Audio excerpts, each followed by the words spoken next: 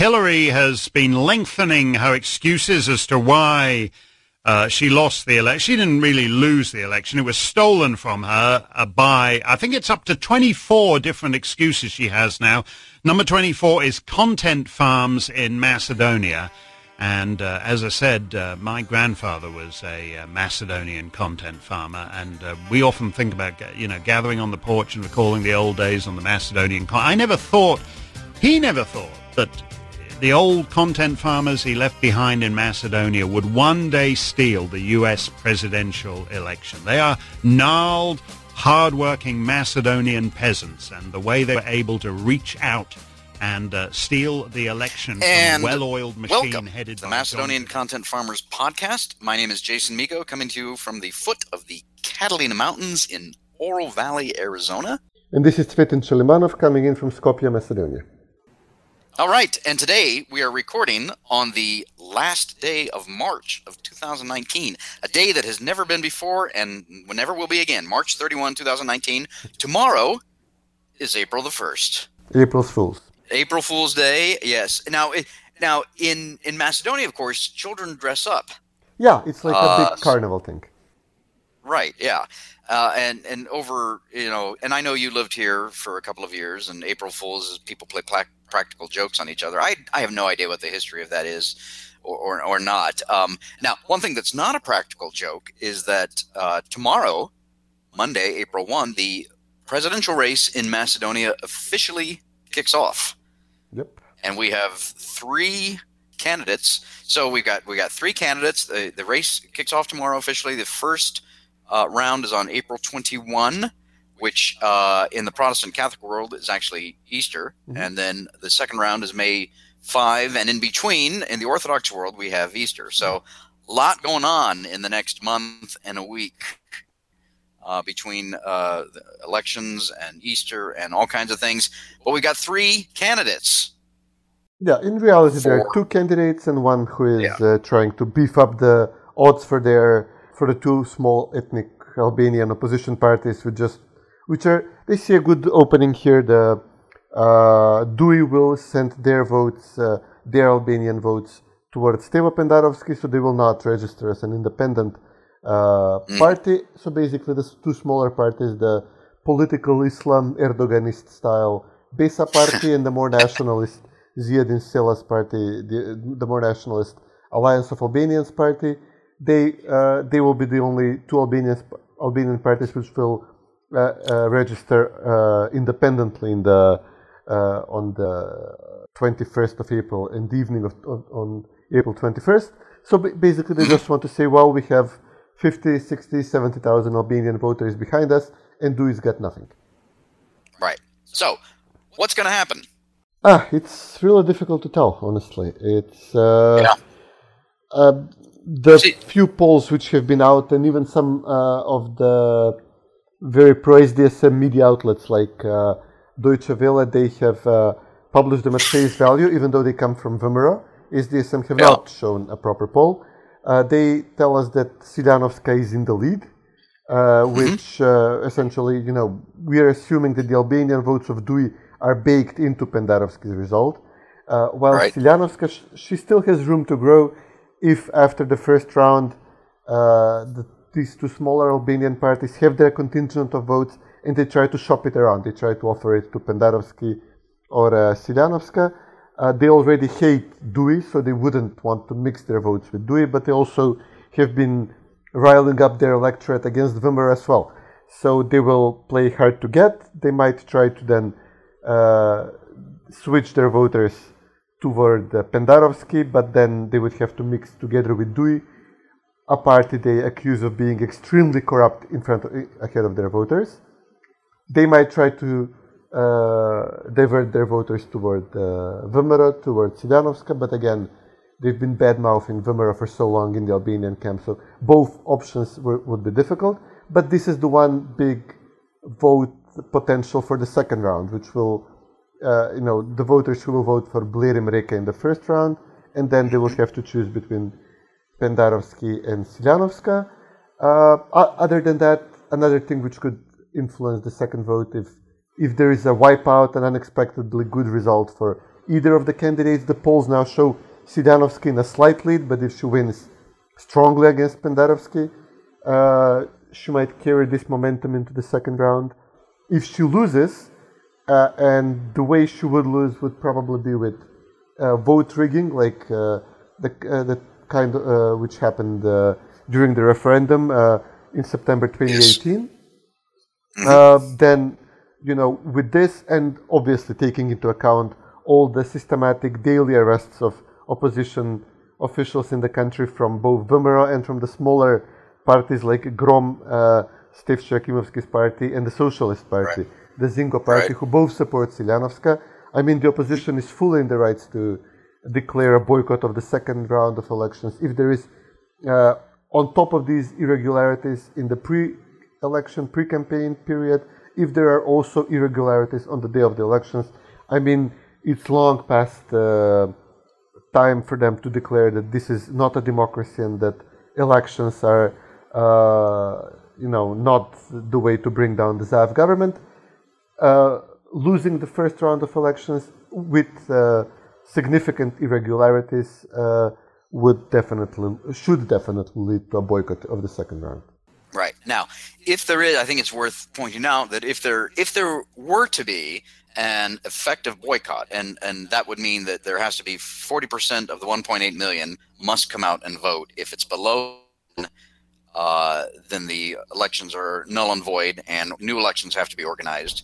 But I think it's worth mentioning that if that were to be the case, in that period while you're waiting to set up new elections, let's just say it's 6 months, that means that the so-called Speaker of Parliament, Talat Jafari, who was illegally installed, then becomes acting president for 6 months, which I still say is a very bad thing for Macedonia. This is a man who, when he was a member of the Macedonian Armed Forces in 2001, defected, left his position as a defender of Macedonia, joined the so-called NLA of Ali Ahmeti, the so-called National Liberation Army, and fought against Macedonia. Then went on, of course, to become defense minister, so-called speaker. Then he would become de facto president. I mean, all of that is a tragedy of what is it? A mockery of a sham of a tragedy of justice, or something like that, like Woody Allen says. Except this is real. So, but going back to let's just say that there are elections do go forward, and we know there's going to be some cheating from SDSM because that's what they are, and DUI, of course. But what the scenario you just laid out, it just seems it's very difficult, I think, to tell, and maybe it's just too early, even though we've only got a short window of 3 weeks before the first round of elections. But if Silyanovska does win, or either strongly or in general, just on May 5, I think that sends a very public rebuke to Zoran Zaev, to his government, and to the Western elites that demanded Macedonia change its name and identity. And so that's what I'm hoping, is that she does win, and that public rebuke is loud and clear against and towards Zoran Zaev and the Western elites. This is really the first measure of gauge of support for Zaev and his government post-Prespa agreement. Wouldn't you say so? Yeah, definitely. They've already given up on their normal electoral base, which is ethnic Macedonians, and then leaving the ethnic Albanian voters for DUI and the other more conservative Albanian parties to divide between themselves. SDSM their candidate is losing in the polls. They obviously lost the 2016 elections. They're now losing in the polls after absorbing 2014. 2016 parliamentary, right? Yeah, but it's also worth pointing out, I think, Stevo Pendarovsky, who is the candidate of Citizen and DUI, ran in 2014 and lost, and he's actually pretty much a hated figure amongst many Macedonians. Yeah, he's not. His main base of support is in the urban centers of Skopje and on Twitter, and basically, Twitter is a great vehicle for sharing information, but absolutely, useless for motivating voters. It's, the numbers there are ridiculously low. It all comes down to the proper party infrastructure on the ground. True. And Stevo is a person of the social media, a creature of social media. He lost the 2014 elections um, solidly. And it's important to note that then Ivanov actually won a solid share of the more conservative Albanian vote, while Dewey supported Pendarovsky once already, although not publicly, but it was very clear that they're supporting him. And still Ivanov won a solid share of the Albanian vote, and of course the presidency. So everything points, in the proper direction for Sidanovska, except obviously the big difference from then until now is this massive systematic oppression of the opposition, the massive arrests, the decimation of the main opposition party with, everybody and anybody being arrested and put in prison on ridiculous charges. Essentially the coup which we suffered. But then on the other hand, another change is, this unimaginable humiliation of the name change, which Zaev and Pendarovsky and Dewey delivered, brought onto the country. So he actually stands to lose even more votes than, by a even bigger margin than he lost in 2016. Right.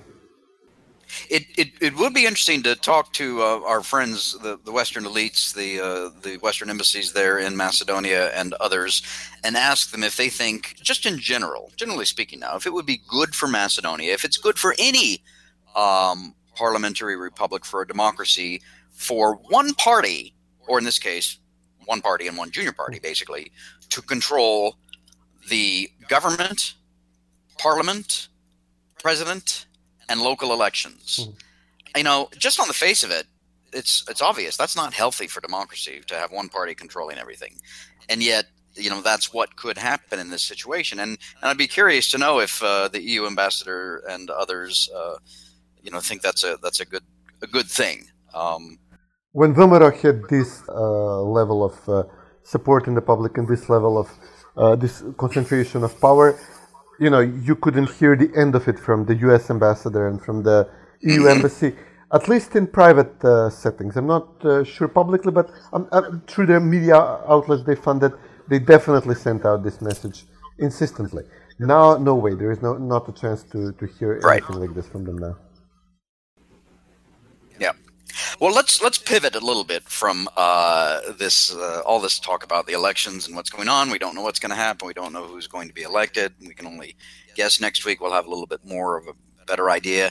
And this is something, Svet, and I just kind of noticed in looking at social media and whatnot. I saw a couple of things on Twitter, Facebook, and some of the websites that I follow just in this past week. It just seems like there seems to be a resurgence, if we can call it that, of Macedonian culture, which is something that is good. And the first thing I want to look at is this band called Next Time, which was formed in 2008. It's two brothers.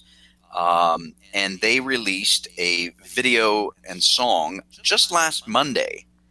I believe let's see, what's the title of this? The song. Thank you. Yes. And in English, what does that mean? I will ask you something, grandmother.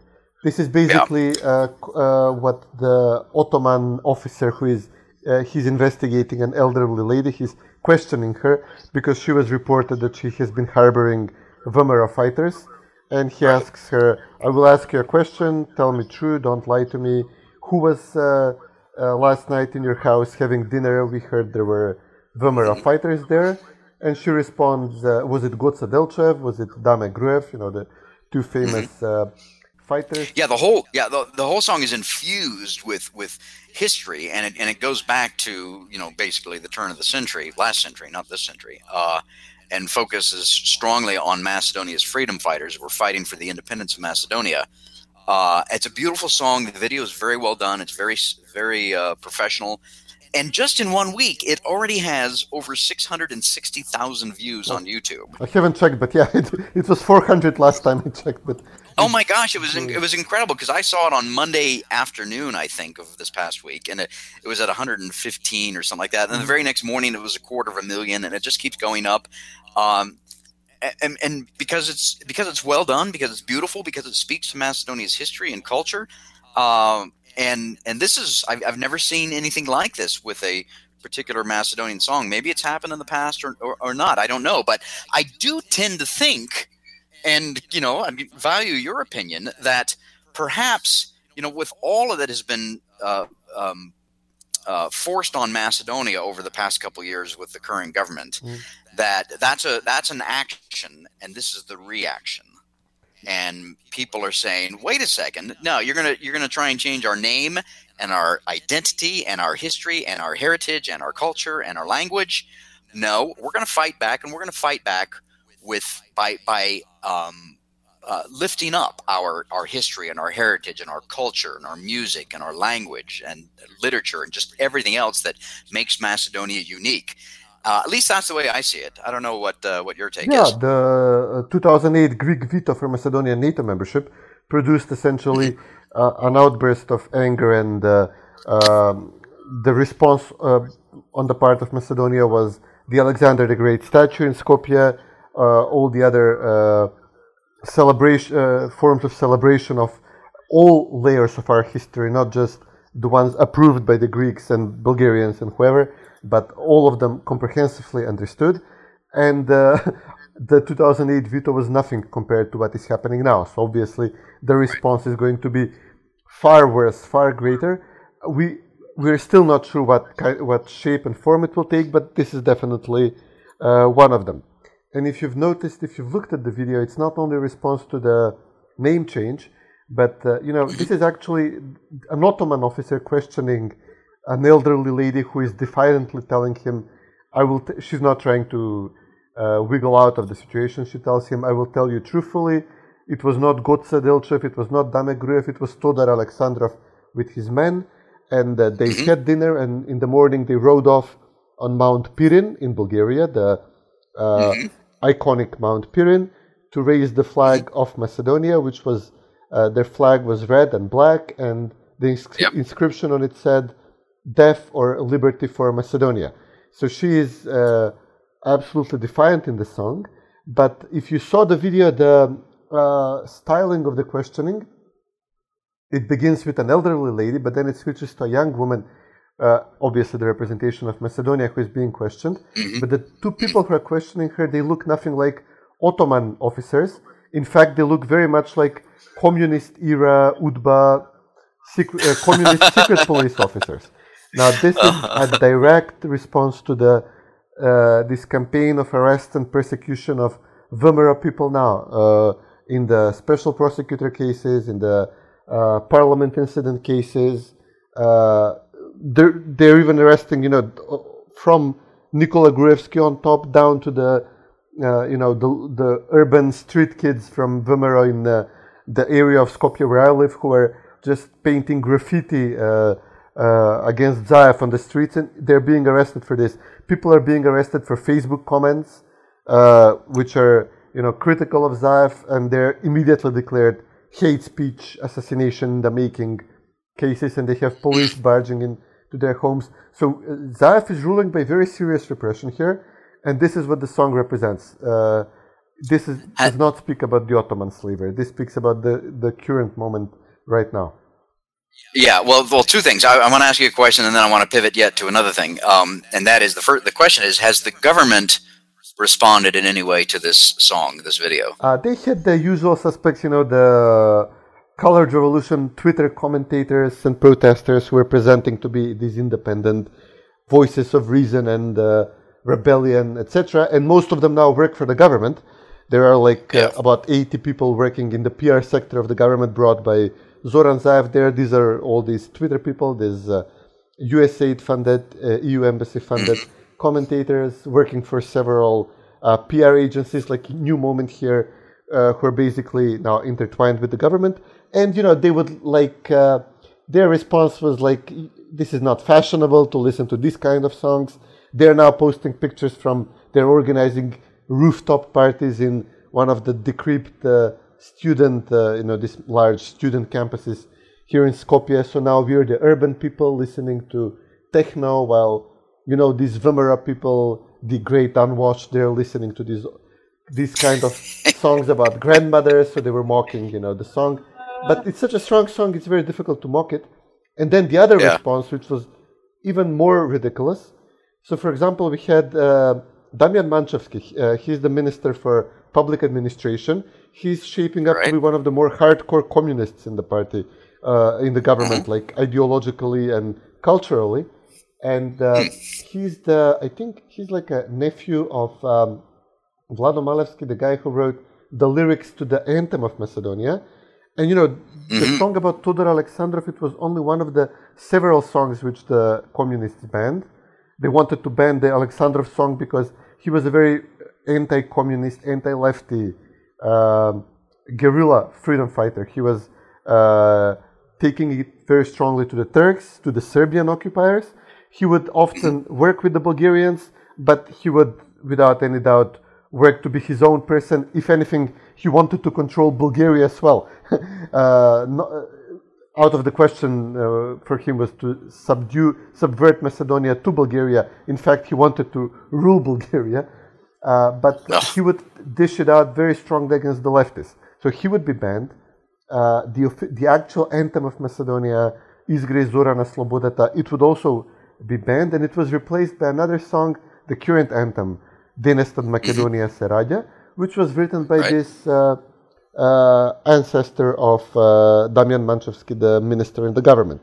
So Manchevsky comes out and he says, well, these Vemera people, they opposed our idea to write, our treaty we signed with Bulgaria, but they now honor Todor Alexandrov, who, he's implying that Alexandrov was a Bulgarian. So can you imagine this, what kind of mess is in the heads of the SDSM people? They keep, they insist on this old canard that Vemera people, that the opposition to the left, the opposition to Yugoslavia, to the socialism in Yugoslav times, it's all motivated by Bulgaria, that Vemera is pro-Bulgarian. This is their usual canard, their usual slur against Vemera. But at the same time, they're the ones signing this treaty in which they approach Bulgaria from a very subservient position. Unlike what Alexandrov wanted, what Vemera wanted, an independent Macedonia, which will be a factor of its own in the region, what Gruevski wanted, having its own influence over Bulgaria, not vice versa. SDSM signed... Which is what most Macedonians want. Of course. Today. Yeah. And they're capitulating on all points, but then they still are not relinquishing this old... This is all they know. This is what they've been taught. They're trying to still look pretty and self-important from this situation. It's very difficult for somebody like Manchevsky to reconcile in his mind the fact that he is the one giving up Macedonian history to Bulgaria, allowing Bulgaria to write their history books, but at the same time, reconcile this with everything that he has been taught, and he has been telling himself that the left has fought Bulgarian fascism, that they liberated Macedonia from Bulgarians, and Bulgaria, that everybody opposed to their definitely pro-Serbian, socialist, Yugoslav, centrist, anti-sovereignist option in Macedonia, that everybody opposed to what they were offering is pro-Bulgarian. And now they signed this treaty with Bulgaria. They are having extremely hard time explaining it to themselves, but still their go-to attack against anybody on the right from them is, well, you're with the Bulgarians. Right. Well, that's a good pivot to the next kind of subject, and that is we're talking about communists. We're talking about Bulgaria. I think it's worth mentioning for our listeners that may not know that the party of Zoran Zaev, Citizen, is the immediate successor party to the Communist League of Macedonia pre-1991. Maybe they've shed their Leninism, their Marxism, their Maoism, but at their core, they're still far leftists. And speaking of far leftists, so Lenin said, give me just one generation of youth and I'll transform the whole world. To paraphrase Lenin, Zoran Zaev and his government are saying, give me just one generation of children and I'll transform North Macedonia. And that is exactly what he means. And you just alluded to this treaty that the government of Zoran Zaev signed with Bulgaria, the so-called Good Neighborly Relations Treaty, and of course the so-called Prespa Agreement with Greece. Both of those agreements establish educational commissions. So Macedonia already has established, I should say, a commission with Bulgaria, and then a separate commission with Greece. And both Greece and Bulgaria, and we have heard from leading politicians in both of those countries that as regard these educational commissions, they're going to be very insistent that Macedonia basically do what Greece and then separately what Bulgaria want in terms of the children's history books, textbooks, school teaching guides, maps, atlases, etc.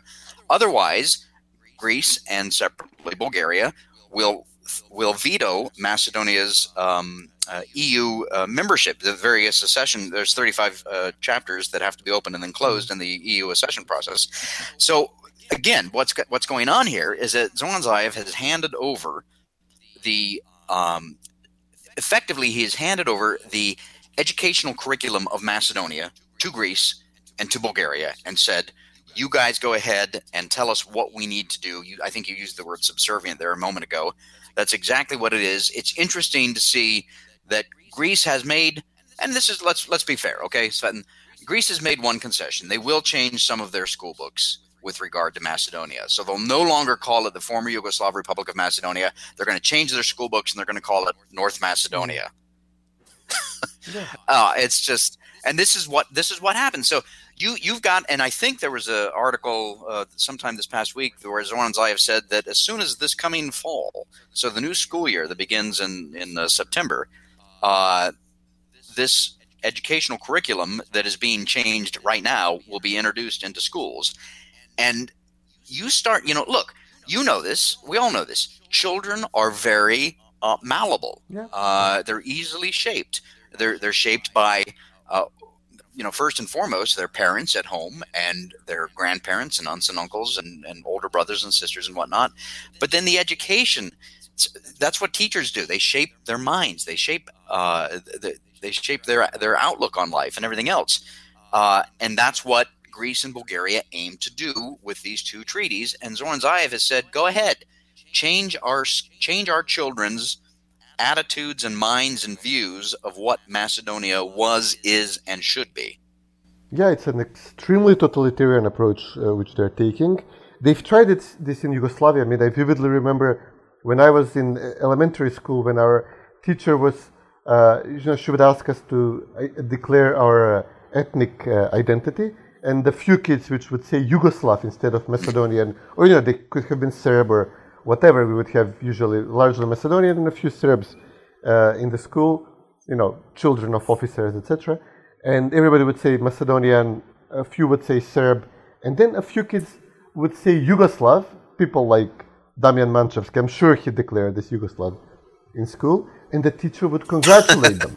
Yeah. But these were like a minuscule number. I think the census in Yugoslavia would be like 5% Yugoslav, and everybody else was, sticking it to the totalitarian Yugoslav state, and everybody would declare Croat, Serbian, Bosnian, etc. Right. This is going to backfire. There is no way this is going to be accepted by the people, especially as Zaev is not delivering economically, is not delivering, on his anti-corruption platform. His government is ridiculously corrupt. So they are, he was going against Dewey, calling them corrupt. Now he's begging them for votes to save his with Pendarovsky. So no honor among thieves. Absolutely, this is it's going to backfire, and we're going to have a response in Macedonia as we were going to have one in Greece. Just today, I see Mitsotakis was again coming out and saying that Greece will block Macedonia from opening EU accession talks, which makes sense. Tsipras is narrowing down on the polls, which always happens before elections. He's coming closer to Mitsotakis. So obviously Mitsotakis there's going to be a backlash both in Macedonia and in Greece to all this. So what you're saying, if I understand you correctly, so reconciliation, peace, sweetness, and light eternal and friendship is not breaking out between Macedonia and Greece and Macedonia and Bulgaria? I'm shocked, I tell you. Please. Oh, come on. Well, all right. So moving on. Why don't we take a quick break? Let's play some of that the next time from their latest song, and then come back and talk about our farmers picks.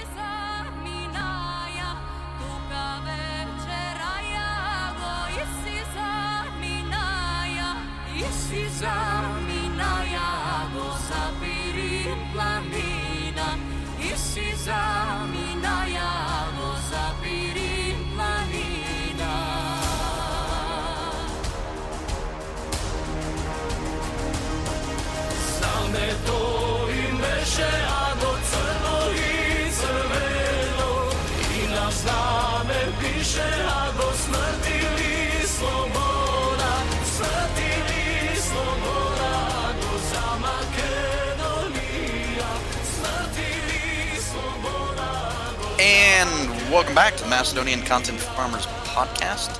Svetlin and Jason recording on March 31, Sunday. This is episode 20. I forgot to mention that. Tomorrow's April 1, when this will probably come out. We are back with our farmers picks. Svetlin, what do you got? I'm going to go with a classic of the regional diplomacy and politics, a book by Greek journalist Takis Michas. It's called Unholy Alliance. And in it he publishes... Oh, I've heard. Yeah. He reveals how Greece and Serbia were coordinating their foreign policy in some of the worst periods of of Serbian aggression toward Croatia, toward Bosnia, toward preparations for war with Kosovo. And the book reveals how Andonis Samaras, the man who created the name issue between Greece and Macedonia as foreign minister in the Mitsotakis government in the early 90s, was meeting with Milosevic and how they were discussing joint policy on Macedonia.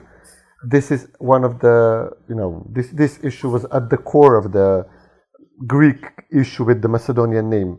The book reveals how Serbia was proposing to Greece that Macedonia is partitioned, that Greece is rid of this potentially troublesome new neighboring country to its north, which Greece somewhat absurdly, somewhat, maybe rationally feared could lead to a renewal of Macedonian consciousness in Greek-occupied Aegean Macedonia. So basically, Greece wanted Macedonia done away with, and Serbia knew exactly what it wanted out of this. It reluctantly allowed Macedonia to declare independence, with a caveat that Macedonia could rejoin other Yugoslav republics in a future alliance. This is precisely what Serbia had in mind. A rump Yugoslavia taking parts of Bosnia, Croatia, and then keeping Montenegro, and then forcefully reabsorbing Macedonia. So the book describes a witness, a participant in these meetings, who explains how Milosevic took the Greek foreign minister to follow him to a smaller and darker room. In the center of the room was a big table on which lay a map of the Balkans. Look here, Milosevic told Samaras, in the center of Fyrom, Macedonia, and especially in Tetovo and the surrounding areas, live around, a number of Serbs, as reported by the census. And the Greek foreign minister immediately understood what his host had in mind and asked, "Do you mean to say that at one point or another they will face a problem and will have to move to a different location, the Serbs?" The Serb president revealed immediately what he meant. They will move, not only those, but also thousands of other Serb refugees who are living in the north will move to the south, toward Skopje and toward the Greek borders. Then Serbia and Greece will have common borders. Essentially, Milosevic is talking about taking back Macedonia, and maybe with a small, the Greeks were discussing like a narrow, like 20 kilometers wide buffer zone, which Greece would occupy into Macedonia, essentially toward Bitola and toward Doiran and Gevgelija, actually taking these cities, while the rest would belong to Serbia. And Samaras, who in the last episode of our podcast I shared an interview in which he's discussing precisely this partition of Macedonia between Bulgaria and Albania or between Serbia and Albania. And Samaras at this point told Milosevic that he will raise this issue with President Mitsotakis at the time, and they will think of, and Mitsotakis told Samaras that he will think about this proposal of partitioning Macedonia. It didn't go quite as far, but a very important element in the name issue which Greece raised over Macedonia was precisely this, keeping Macedonia unrecognized, keeping Macedonia internationally in a limbo until such a time when Serbia will be able to take us back under its wing. Wow. That's a good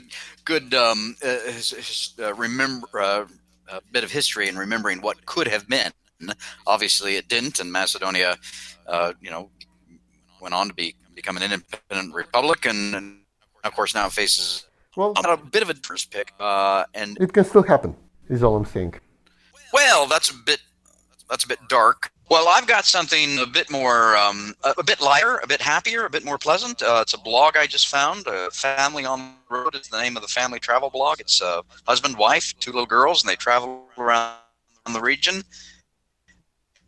And this blog, which just came out a few days ago at the end of March, for the first time, and beautiful photography.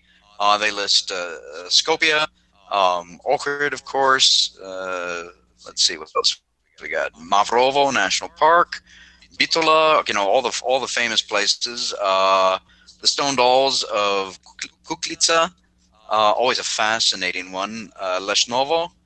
What else? Bervo, of course. Lake Doiran. We'll put that on the show notes. It's a fun thing to read. It's good to share with friends that may not know anything about Macedonia. It's a great introduction, and people that are coming to Macedonia for the first time. So a family on the road and 10 places to visit in Macedonia is my farmer's pick. Come visit it while it's still here.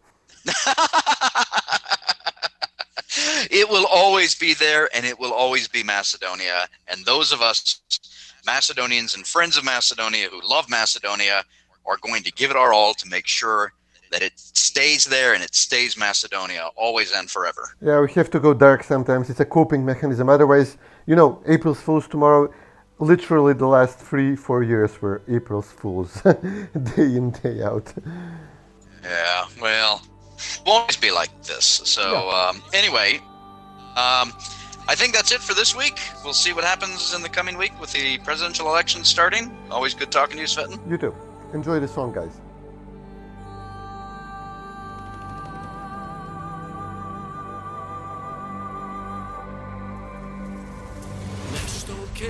Te pitam, babo, pravo da mi kažeš. Nešto ke te pitam, babo, pravo da mi kažeš. Pravo da mi kažeš, babo, bez da me izlažeš. Pravo da mi kažeš, babo, bez da me izlažeš.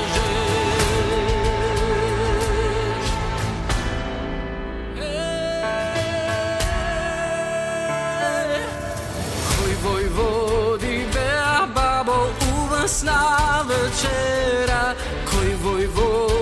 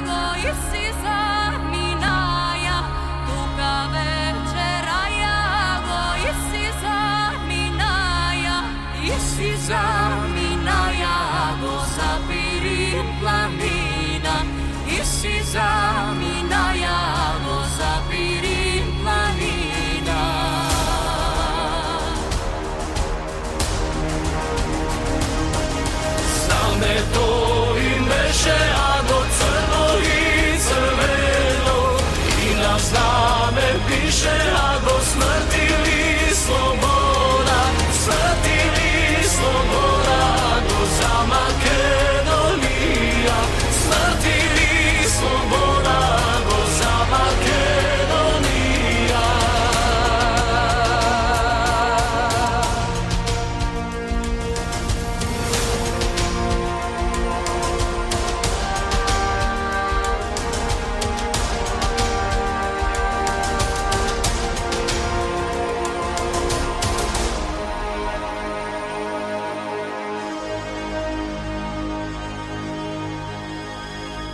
Nešto che te pitam.